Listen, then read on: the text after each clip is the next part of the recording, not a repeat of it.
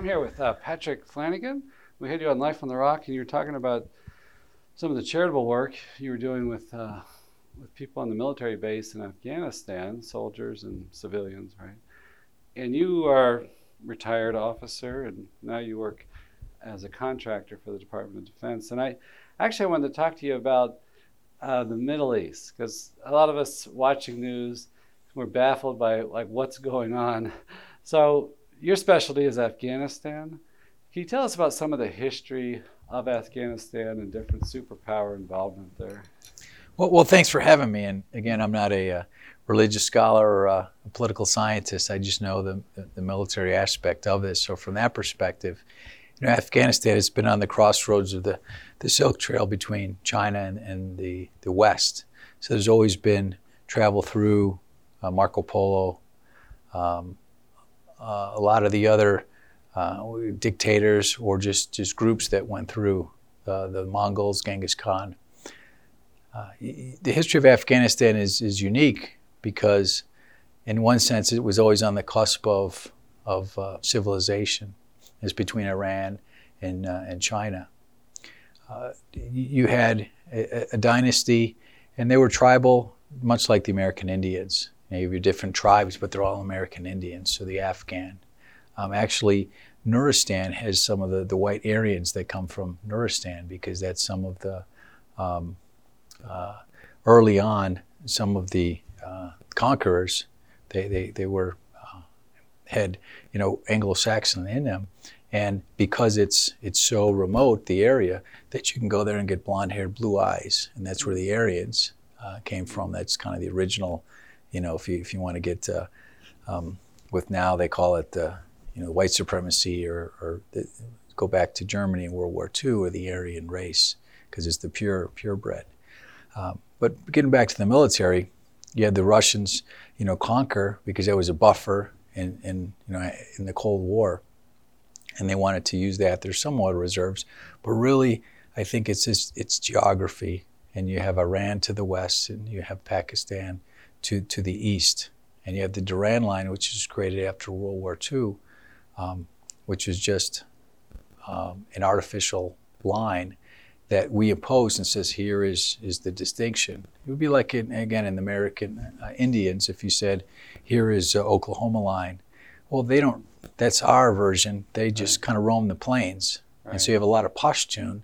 That's the one of the largest ethnic groups, and so they run Pakistan as well as Afghanistan, and so try to form a government. It was a kingdom, and then when the Russians came in, then it was all about buffering, because the Americans came in the Vietnam.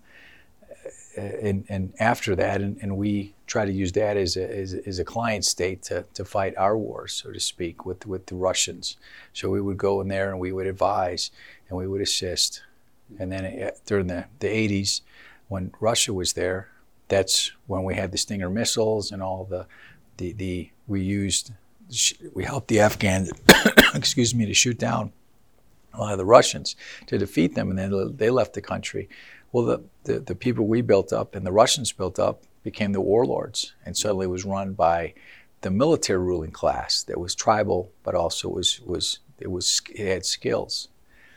And then you can roll on into Desert Storm, and that's where we went on the peninsula of Saudi Arabia, a Muslim country, purely Western, and Osama bin Laden didn't like the fact that the West had to help protect the kingdom. He wanted to protect the kingdom against Saddam Hussein that invaded Kuwait, that was potentially going to roll into Saudi Arabia. So Osama bin Laden, that was kind of his card, where the kingdom said, no, we don't need you. We'll use a political solution versus a country solution. Saddam stayed in power, but Kuwait was liberated. We all went home, but yet Saddam, the problem was still there. And the religious breakdown, Saddam was Sunni, right? And the kingdom, what are they? Are they Shia or what are they? Well, so Saudi Arabia is Sunni. Iran is Shia, And so those are two of the main factions difference. Now, they're almost mortal enemies because they're trying to get the heart and soul of Islam. But the fact that Saddam was going to invade, that was just more of a threat than a religious threat, other than a religious threat to the kingdom. So it's politics, religion, and just economics all involved in that respect, where Osama bin Laden was more of a pure ideologist, where he just said, I want to protect my homeland, my country, my religion. And you were in the military at the time, you worked with General Schwarzkopf? Well, I was, I don't want to come off as braggadocious or anything, but as a young officer, I was with the Army Special Forces, who kind of ran the buffer zone between, and that's protection that was put in place so there wouldn't be just U.S. military all over the place. Between the Saudi Arabia and Iraq border to the north, excuse me, the Kuwait and the Iraq border, there was a 200-mile buffer zone. And the only one that could go in the buffer zone was the Special Forces. And so I ran all the analysis for that buffer zone. And so I reported up to Schwarzkopf. So my analysis was the eyes and the ears of Schwarzkopf, so to speak, of skunk hunting, as well as understanding cross-border incursions, and then just preparing from Desert Shield to Desert Storm when the invasion happened. I went on into Kuwait City and helped establish things in the city there. So I'm fully understand the implications. And one of the big things was that Saddam stayed in power. And because he stayed in power, the locals would ask me afterwards well, when is he going to leave if he's such a bad guy? There must be something we don't know. So they give us a little breathing room. But as time went on and he still stayed in power and he still did his horrendous things, that was used by Osama bin Laden and the like to say, see, these Westerners, these Christians, they just want to use you, and started sowing the seeds of dissent. And that's what I don't think we accounted for. And that was the rise of this radicalism, because here they had to deal with all these infidels on their peninsula, as well as leaving something undone. So there was a lot of frustration. They had to blame someone, so they blamed the West. But it seemed like we could have, weren't we on the same side as the kingdom to drive out Saddam? But it was a political solution, but yet we didn't solve it for the people of Iraq and the people of the Middle East, because there was still a dictator in charge. Mm-hmm. We just said, he's okay. Yeah. We're not going to defeat him. We're going to liberate him. Right. We're going to liberate Kuwait. We're not going to defeat Iraq. Yeah. That's the big difference in our policy. Yeah. Instead of saying we're going to solve the problem, we just kind of said we're going to mitigate the circumstances surrounding it to free Kuwait so they can be a free and prosperous country or kingdom. Yeah.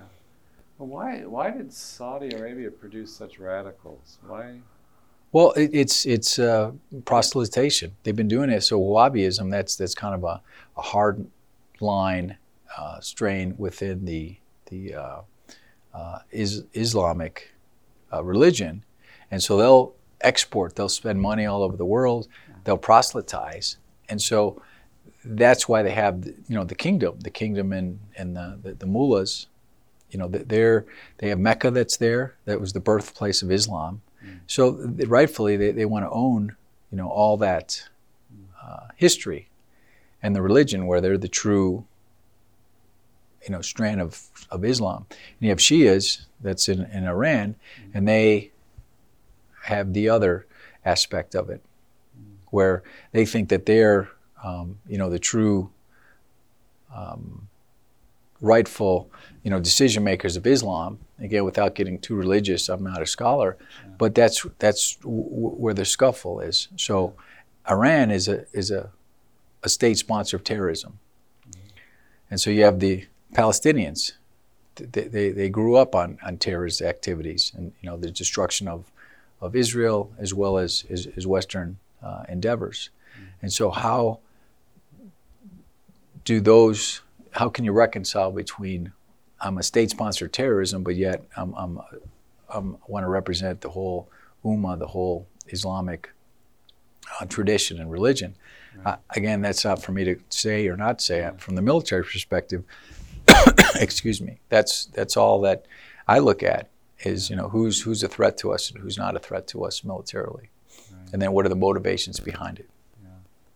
And the importance of Afghanistan, you said, is because it's between a Pakistan and Iran, and the placement of it is so important? Well, the importance of it for the Taliban, and the Talib is just a student, and most of the Talibs are funded by the Wahhabism out of Saudi Arabia, where a lot of international money that's this Islamic based gets sent to Pakistan in the northwest frontier, and they funneled and trained in what they call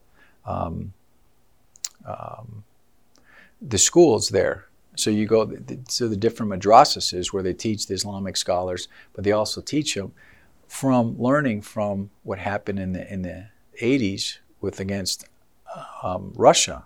So now it's a radical strain of Islam, where I'm teaching you to have a holy war, a jihad. So it's a factory that's churning out terrorists. Now, some may disagree with that's fine, but I look at it as it. So you have this 70 or 80 million Pashtuns, and they're all want to learn their religion better, so that there's an unlimited supply going to these schools. Once they graduate the schools, now they're trained to look at Islam, but also look at through the lens of a gun or a weapon, because I have to expel someone out of these territories. And so Osama bin Laden, he used the ungoverned space of Afghanistan after the Russians were expelled, or after they left, to use his base there. So then he used the trained Mujahideen and the fighters that were learn their skills against the Russians, and he used that to train against the West. Specifically because we were the ones that were in Saudi Arabia, that him and his family was a big construction company, and he wanted to protect the kingdom. The kingdom said no, so he's now thinks that we as the West are the root of a lot of evils in the world, so he's out to get us. And that's a loosely definition of it. Again, some people may disagree on the specifics, but that's how the game is set up. So when they attacked, we followed where the stuff came from. So we went to Afghanistan. Yeah. And then he left, he got away, and we didn't eliminate it, just like we didn't stop with Saddam Hussein. If we would have got him within, in my opinion, the first couple of months, it would have been over. We would have went back home and said, we're not here to invade anything. We're just here to stop someone who hurt us. And that would have been fair in a lot of people's mind to say, okay, these guys killed a lot of your people. You came in here, you killed a lot of ours, but you eliminated this radical guy. Yeah. And there wouldn't be this 18 years later of Do you think, did he hide out in Afghanistan, or did he immediately go to Pakistan? There's speculation. He went over, we had the shock and awe of the invasion of Iraq. But before that, I think we started, because I was there just after 9/11. I got sent there. And there was not a lot of troops on the ground, but they were focused on finding, Osama bin Laden. In Afghanistan. Yes. Yeah. And then shortly after, there was a pivot to Iraq. So I think because Bush Jr., George W. Bush, he saw Iraq as an equally threat, and he wanted to, go out to change the world in a better way in his mind, versus just solving a problem that was there. Yeah. So because, again, I look at history and I look at the military history, if Saddam Hussein was taken out by his father, the son wouldn't have to come and do it, or America wouldn't have to be obliged to go in again. Right. Whether you believe Iraq or you don't believe Iraq, we should be there. Yeah. That's not my fight. Yeah. What I'm just saying is militarily. So we went to Afghanistan, but then we also went back into Iraq to solve a problem we left undone. And it took us 12 years-ish to find Osama bin Laden. So in that 12 years, since 2001, people have looked and said, what are you doing here? And so we were doing two things. Well, we're looking globally for Osama bin Laden, but we're also trying to create this stable, democratic, Islamic Republic of Afghanistan, versus just take out the cancer and then go home. Yeah. And so that's the political, social issue that we've been dealing with for the last 18 years-ish. Right. And like we see on the news today, it's reported that ISIS is dramatically shrunk. What is the cause of that? Well, it shrank by land, by space. So Baghdadi, Abu Bakr Baghdadi is the emir, declared emir. It means he's just the leader of the caliphate. And the caliphate, you look at your history, and everyone wants to return to the glory days where the caliphate was. That's the Ummah, which is the body. It's like the body of Christ, but it's not the body of Christ. It's the population that's Islam. Mm-hmm. So the Ummah is the caliphate is there to bring it back to its state and reinstitute Sharia law and make religion right again. But they're doing it by the point of a gun. And so they had a lot of territory, and that was, again, because we didn't, you can look at the origins, because we didn't solve Saddam. You had all these little factions that were fighting, mm-hmm. and then we kind of pulled out with President Obama, mm-hmm. and some of these factions festered, and they just mm-hmm. grew, and one of them was the creation of ISIS. Mm-hmm. That's a simplistic view of it, but that's what happened. So they gained a lot of territory because we weren't there. Territory in Iraq? In Iraq, okay. In Syria. Yeah. So then they were Sunni, mm-hmm. so Iran is Shia. Right. So Iran and Russia says, well, we're going to kill these guys. Uh-huh. Well, you also had the state, meaning Syria, the president there. Mm-hmm. Well, he wanted to stay in power, and you had the whole, what's the red line? Because they have chemical weapons. If they gas their mm-hmm. people, we'll go in there. Mm-hmm. Well, we never did. So now you have the president of Syria being backed by Iran and Russia against the Islamic State, but then we come in, and so are we friends with the Islamic State because we're against the Syrian regime, or are we with the Kurds? So there's a lot of who are we with kind of thing. So it was all kind of muddled, and then you had the international layer on that, which is never good when you have too many cooks in the kitchen. So for 4 years, they just grew. The Islamic State grew. And then now finally we got them down to almost, I think today they just announced they got the last remnants of the territory.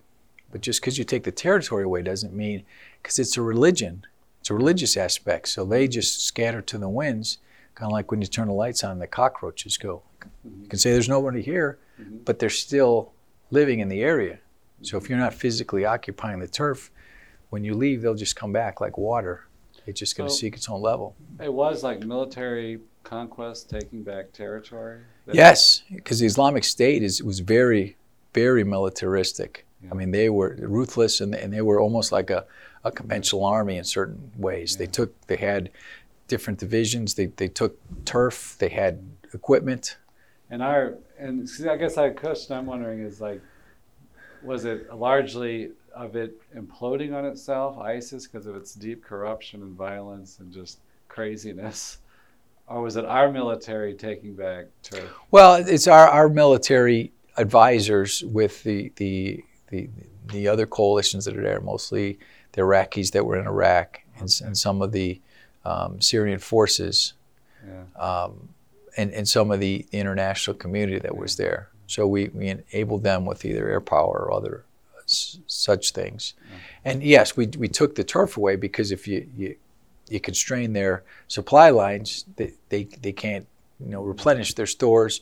And suddenly, if you just got a preponderance of force against them, they got to give up. Yeah. And it's been 4 years in. Yeah. But initially, when they stated, this is our caliphate, you had people coming from this country, from all over the world, brides saying, I have to give birth and repopulate so I can help the Ummah, the caliphate, grow.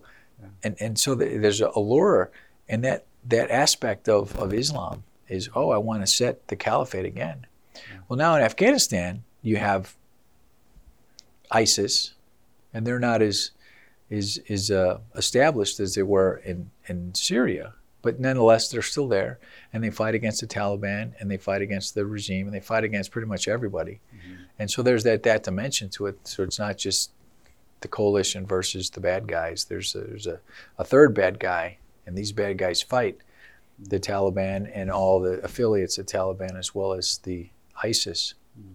And we don't know how that's going to play out. as far as can there be a peace? Will there be a peace? I'm sorry, in Taliban, that's Shia then? Or is that part of the Sunni? Okay. Sunni. Sunni.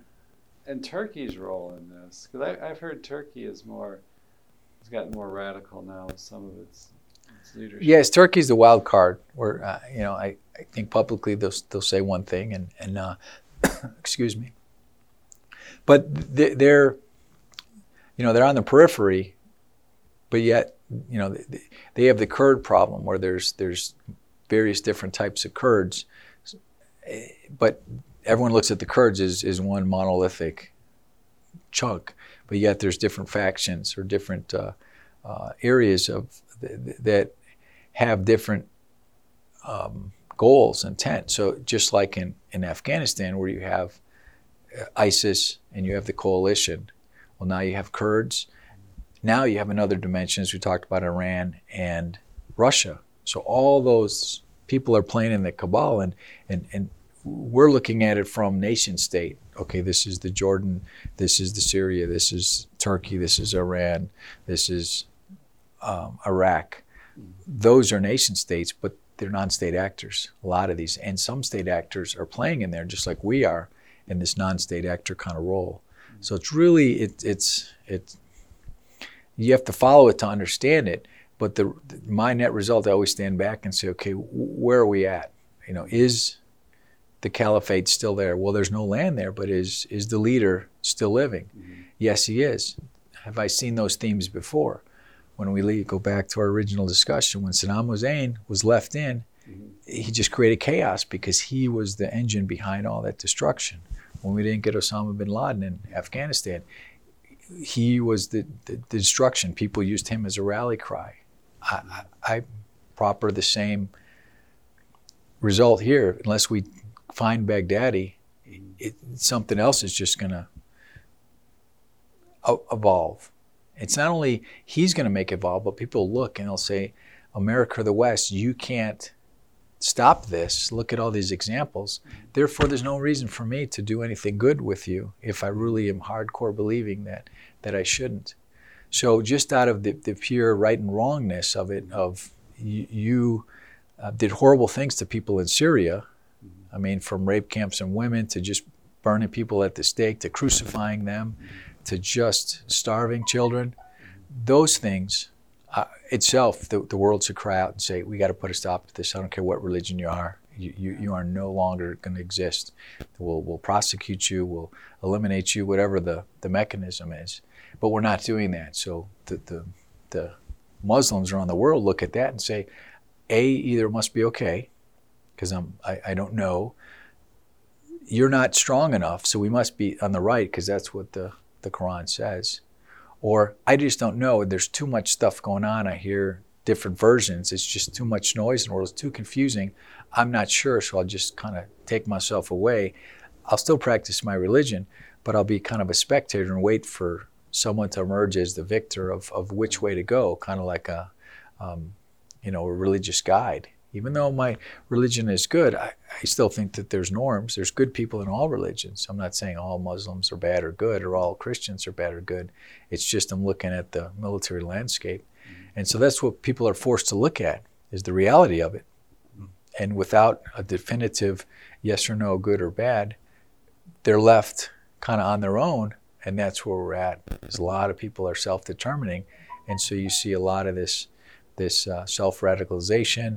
People are just using terrorism as a way to get back at someone else because there's no stop. So it's like if the police never stopped people for speeding, people would suddenly say, hey, I can speed and never get stopped. Mm-hmm.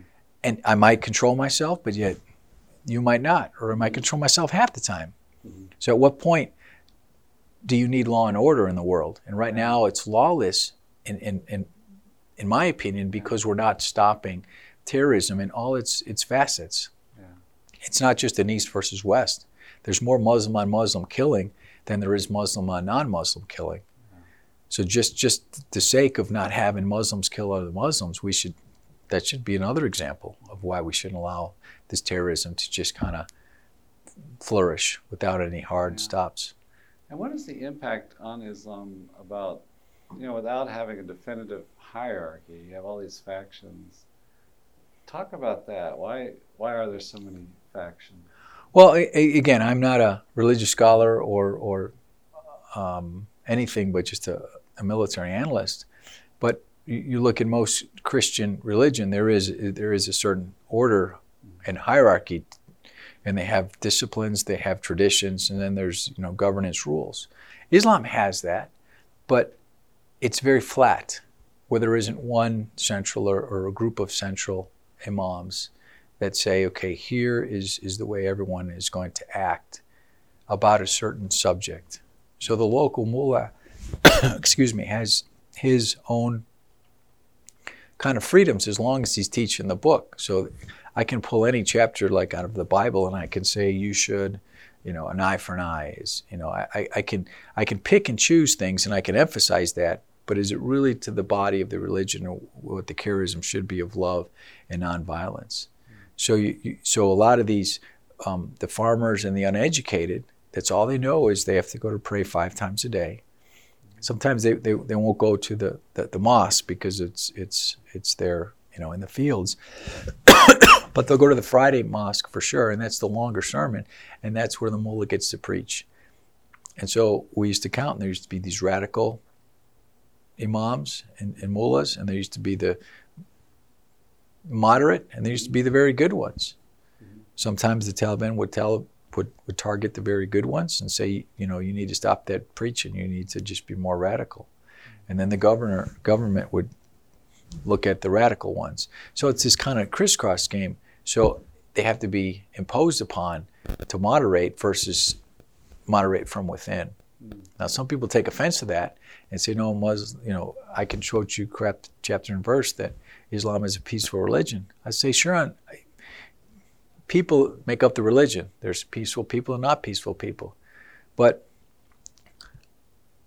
I can't reconcile the fact that 4,000 or 5,000 Westerners have died in Afghanistan, a fair amount in Iraq and Syria, and then globally, daily, there's just 20, 30 events, and it's all in the name of Allah. Most of them are. You don't see someone in the name of Jesus Christ, I want to kill you or martyr myself. Now, you had kamikazes in World War II. There's been examples of this throughout history, but at a global scale, this is unprecedented, in my opinion. So I don't have the answer other than I would tell people then self-govern. I mean, if you tell me we're peaceful, but yet I read on the news that 30 more events happen tomorrow and then each day, I can't reconcile that in my head. Almost like the local Muslims can't when they're faced with why is America here, why is the West here, but I still got a dictator that's causing me harm. So who should I believe? We're left with that as a West, and it's not my right to tell the religion what they are or they aren't. I only go by their actions, just like the verse says. I hope I get it right, but it's they'll know we're Christians by our love. Well, right now, the only thing I know from Afghanistan is it's very dangerous. People want to kill people that aren't Muslim. Yeah. And I don't know if that's religious, if it's political. But that, again, I can't distinguish, so it's not for me to pick and choose. It's for someone else to say this is why it is. Yeah. And because it hasn't been done, therefore it's just flat, as the premise was, whereas the local mullahs, and there's certain people that speak up against it, but it's just like me speaking up against something in the church. It's my opinion. It's not an official, doctrinal, authoritative that can make a difference. And the city of Kabul itself, you said is a modern city? And It's more modern. It's one of the modernest. It used to be very modern, and then it went kind of decay as the Russians were. But it's more cosmopolitan. I mean, you have a lot of women work. You have, the social fabric. Families live together. They're not on the farm. They're more in working in stores, shops, and things. So in that respect, it's a lot foreign to the hinterlands in Afghanistan. And there seems to be a little bit of stress between those people in Kabul. They're in our words heathenistic. Right. They aren't living the true Muslim life. Yeah. So everything from the dress, wearing the the hijab, which is just the face covering, to the burqa, which is the full body covering, that's a tension too between some of the people. They point and they say, look, you're westernized. So that's why there's a lot of attacks in Kabul as well. Do you think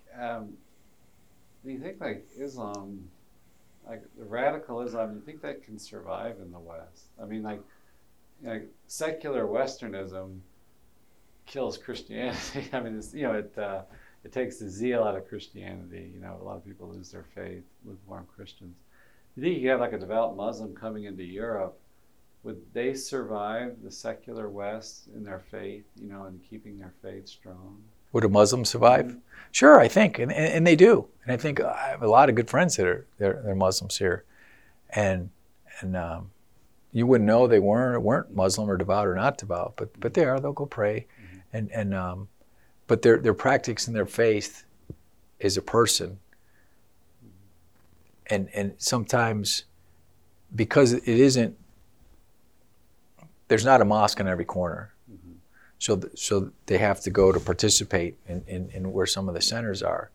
You look at Dearborn, Michigan, Washington D.C. area, where there's a collection. But even then, you get some radical, mm-hmm. and so it's easy to be prejudicial on both sides to say you're just targeting me because we're a small minority, mm-hmm. or how much leeway do I give you before enough is enough? Right. So that's the tension, and I think just like any small aspect, whether if it's a family or a group of people, it's they have to put their best foot forward. Sometimes that's not the easiest thing because you're under a microscope because of the history, our history of the last 20 years of the only thing the TV knows is, Muslims are Taliban attacks Western, and they hate Western. There's no middle ground. Mm-hmm. We're not given that space for the middle ground because we're not trying to solve a problem. We're just trying to just exercise it and use kind of kid gloves instead of saying, let's call a spade a spade. Yeah. And I think then the religions, both of them, both groups, will kind of come together and solve the problem and say, wow, okay, why are you radicalized? What causes you to radicalize? And I think a lot of that's just social too. It's playing the victim. That's why do kids that live in their mom's basement radicalize and join ISIS? And because they want an identity. And to be picked on by the U.S. is an identity. It's like a badge of honor. I solved it. I was a commander I did it. And so we're giving them props, but we're not solving it because we're not taking out, it's not just taking out the leader. We're not eliminating it to say this guy did something to us. Yeah. Now we're just going home. We're taking the stress away. Right. It's like the police just come out of, from doing a full court press and having, stopping everyone and checking them for DUIs and stuff. You irritate a lot of people. But then when you stop it, okay, the police were doing their job, okay, it's fine. Yeah. All right, well, thank you so much for chatting with us. Well, I hope it makes sense to you. Thank you much for inviting me.